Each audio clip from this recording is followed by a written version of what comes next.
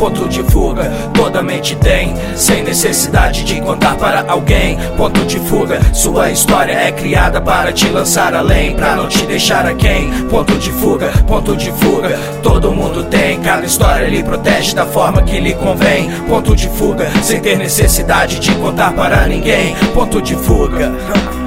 Histórias que enquanto conto me fogem, enquanto de mim mesmo fujo. Memórias que enquanto monto fogem, me a ponto de manter-me sujo. Maldito é o dito cujo me movem. Histórias que enquanto conto eu me intrujo. Ponto de fuga enquanto jovem, entrando de gaiato no navio de um só marujo. Ponto de fuga, os pensamentos que minha fantasia suga não lhes comovem, portanto sorriam enquanto podem, enquanto fodem pelo cu a cada ruga. Histórias que enquanto sobem a cabeça descem no papel. Ponto de fuga, histórias que me fogem sobem do inferno direto pro céu. Ponto de fuga, determinada a caminhar pelo campo minado, minando o amargo fel. Ponto de fuga, histórias pelas quais eu fui fiel.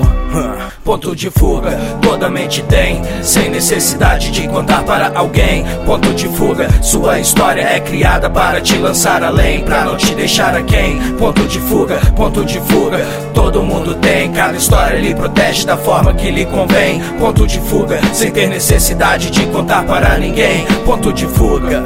Uma história montada, nenhuma frase falada, mas um plano de fuga, uma mente que aborta quando foge da rota, quando esquece seu sonho, toda a verdade morta. A cabeça na lua, criativa revolta, monta mais uma história, prosseguindo a fuga, adormecendo a memória. Sim, o real machuca, a história te ajuda, isso é ponto de fuga presente na trajetória. Quando a mente desenha, o coração te descreve e tu começa a resenha. Não há quem nunca a tenha, somos todos iguais, todos criam seus sonhos sobrenaturais, todos pontos marcados, placares virtuais. Como o RPG, cria tua persona, lógico tu vai vencer, ou vai se esquecer, vai se fortalecer. Cada história é uma fuga criada para você. Ponto de fuga, toda mente tem, sem necessidade de contar para alguém. Ponto de fuga, sua história é criada para te lançar além, pra não te deixar aquém. Ponto de fuga, todo mundo tem, cada história lhe protege da forma que lhe convém. Ponto de fuga, sem ter necessidade de contar para ninguém. Ponto de fuga,